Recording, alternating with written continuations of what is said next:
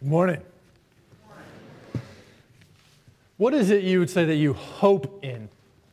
Hope is one of those words that almost doesn't even make sense in today's world. Hope is about waiting. Hope is about the future. And we don't wait for anything, do we?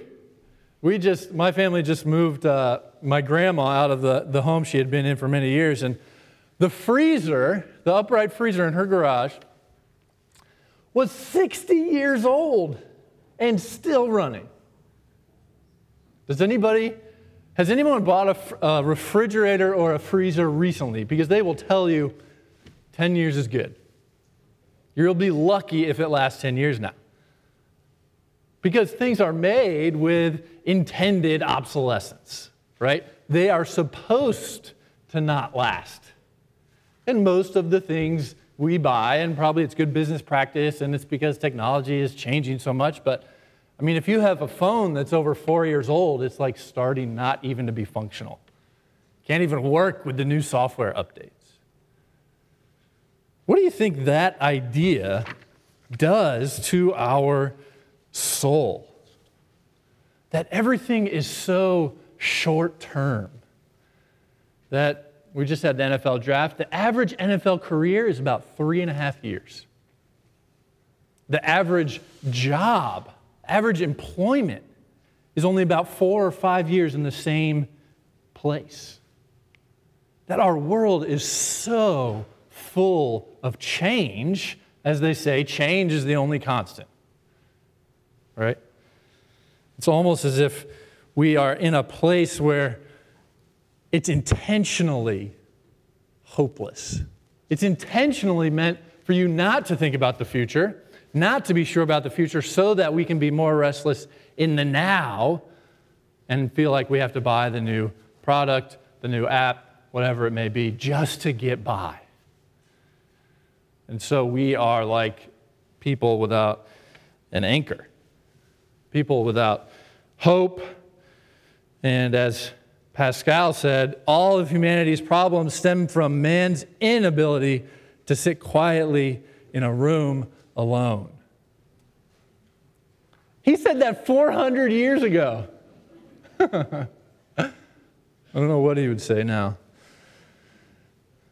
So in the midst of this world that seems like we're always just drifting and after new fads, drifting in the waves, what would it mean to really hear this passage of God's unchanging, absolute steadfastness that He wants to guarantee His promise to us? Let's pray and then try to figure out what that would mean. God, You are a God who so graciously has condescended to us in Christ. We have heard of Your promises of forgiveness and Your promises that we get in the church, that You have not left us as orphans, that You have provided in so many ways that we get to have a family here now on earth as it is in heaven.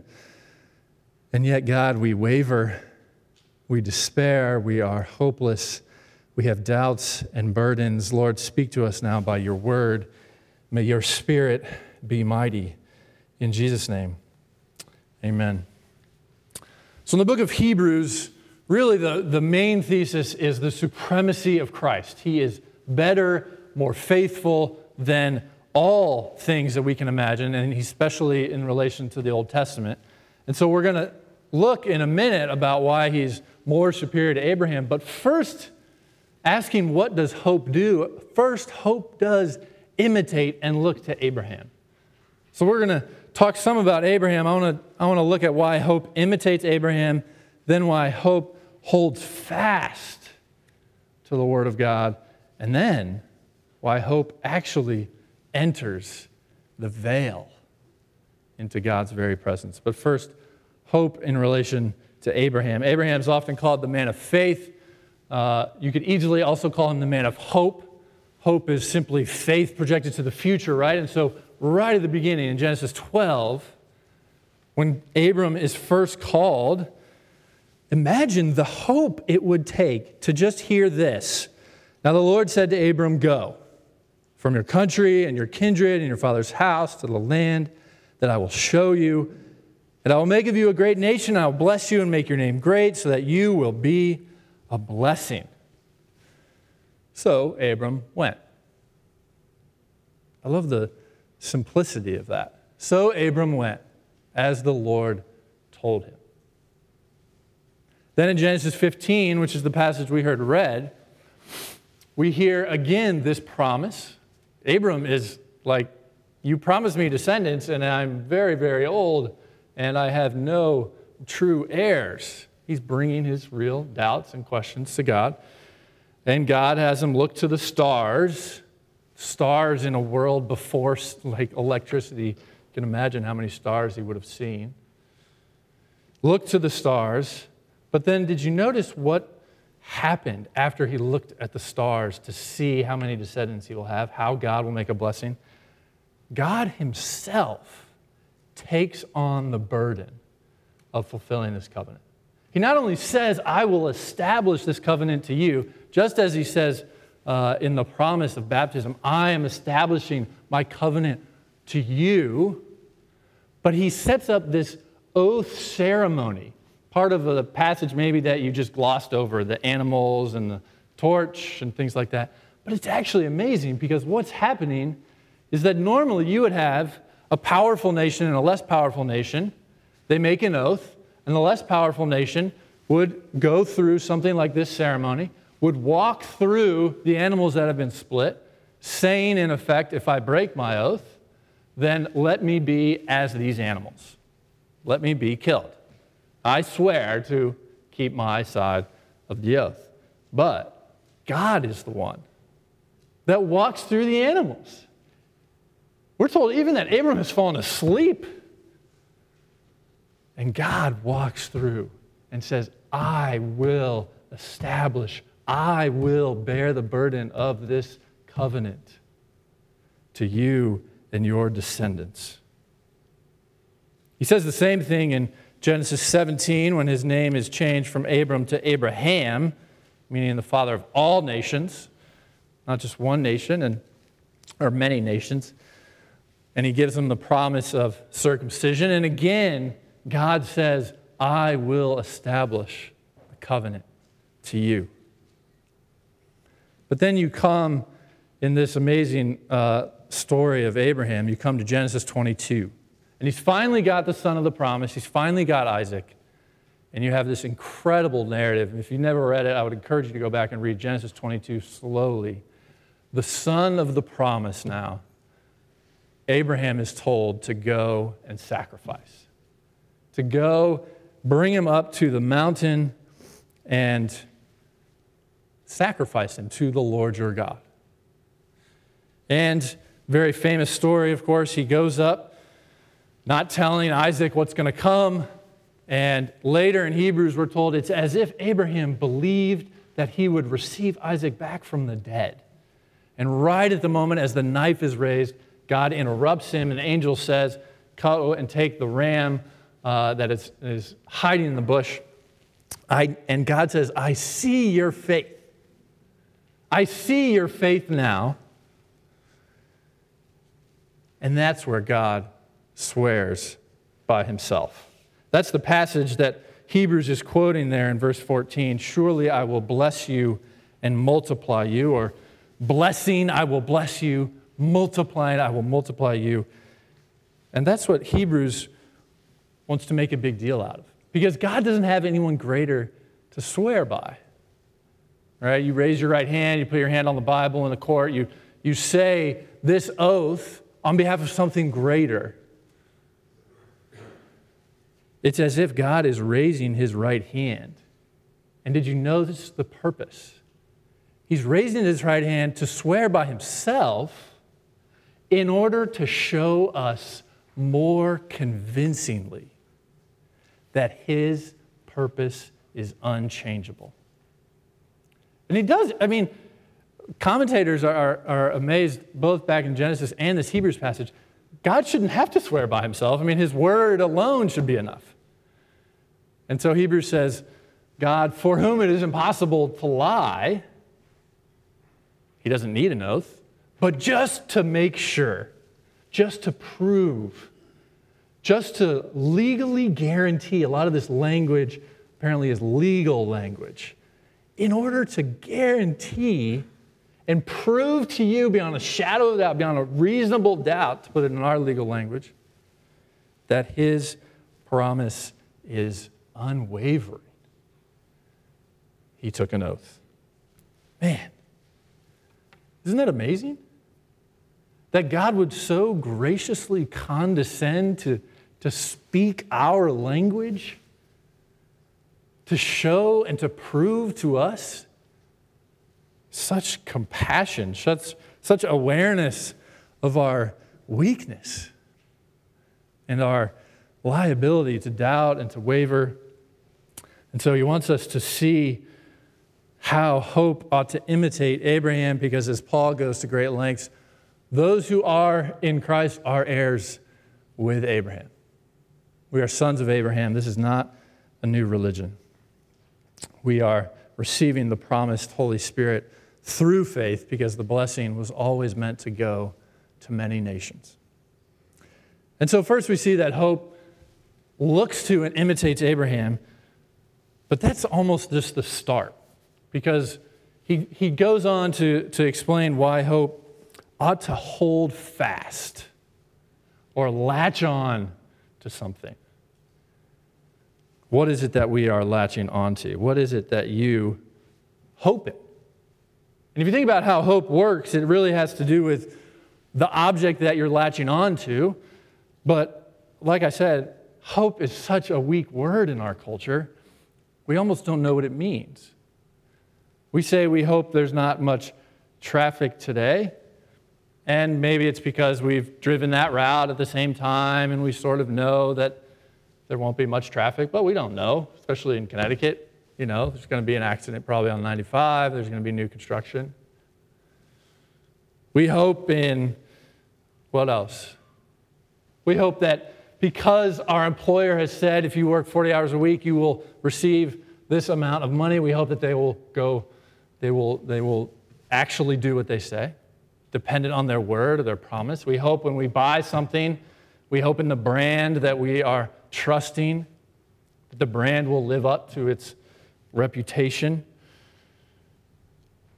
And if you think about it, we also want others to hope in us.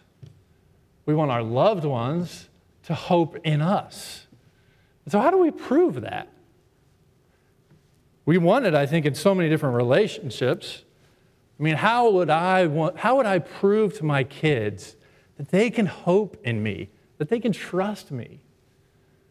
For our youngest, he's 4, and it's actually pretty easy with a 4-year-old, because to him, I mean, he likes to have me stand next to other dads. And in his mind, I am the tallest person in the world, the fastest, except for Usain Bolt, because I taught him about Usain Bolt, the fastest person in the world, and the strongest.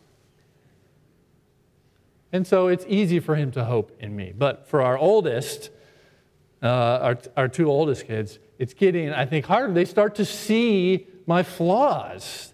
They start to see that I'm not always locked into them, that I don't do so many things right. How do I prove to them that it's bigger than how I may be feeling, and it's bigger than my mood, that they really can hope in me? Don't you want that? Don't you want people to hope in you? And don't we want ultimately to find someone that will say, I will never let you go? That your hope in me is unbreakable. We have come just after a passage about warning. This incredibly harsh passage about warning. Do not be sluggish. Do not be like those who fall away. Do not be like those who drift. And right after that, he gives us this amazing proof that we have someone that we can hold fast to.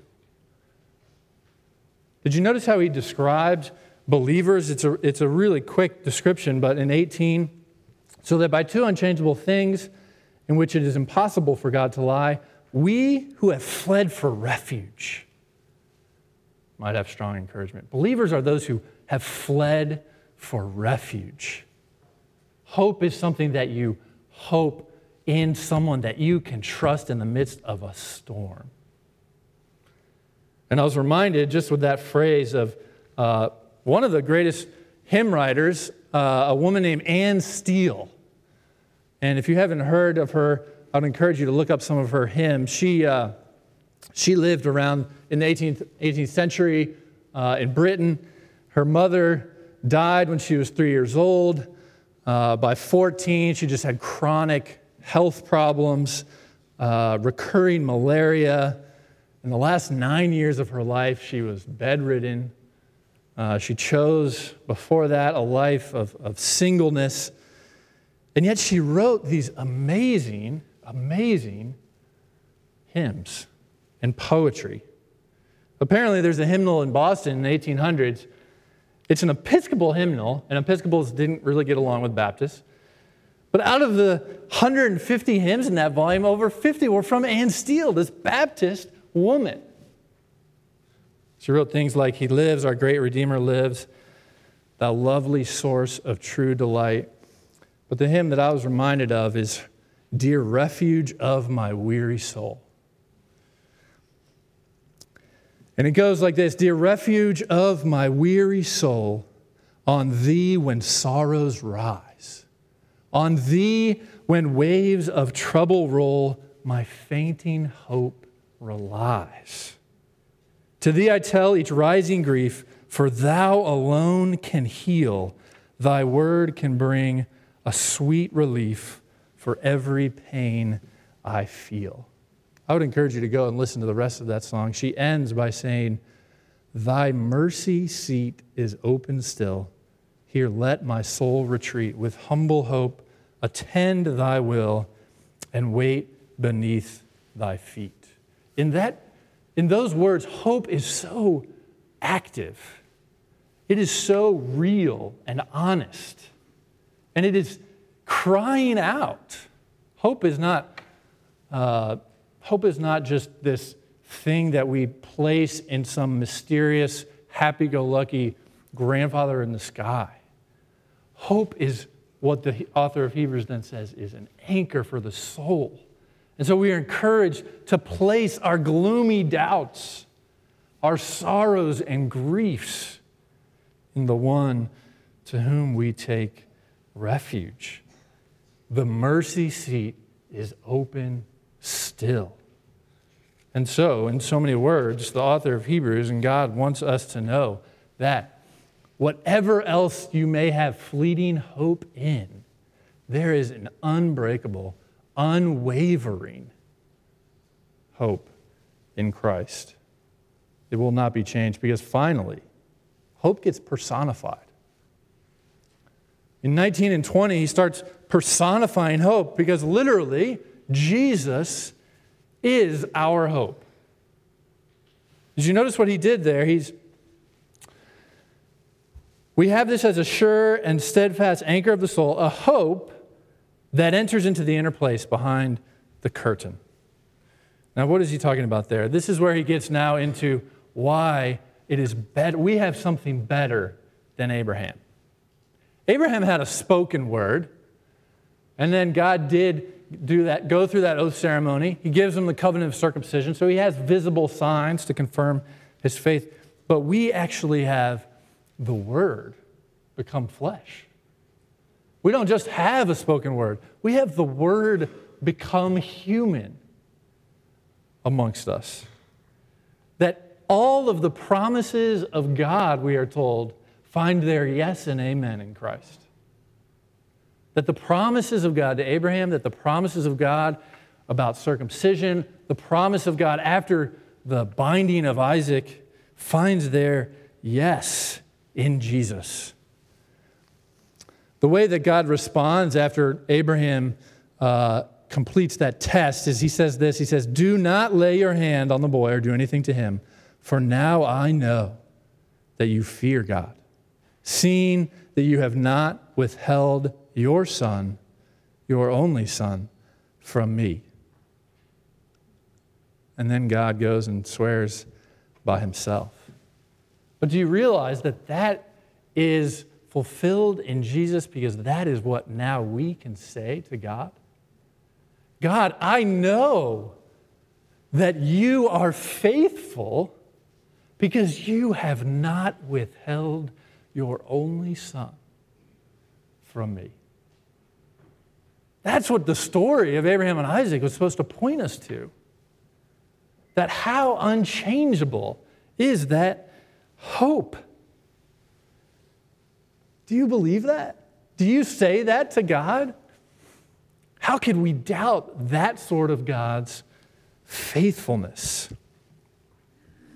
And so the author of Hebrews says we have this as a sure and steadfast anchor of the soul. Is that your anchor? Do you have an anchor of any sort?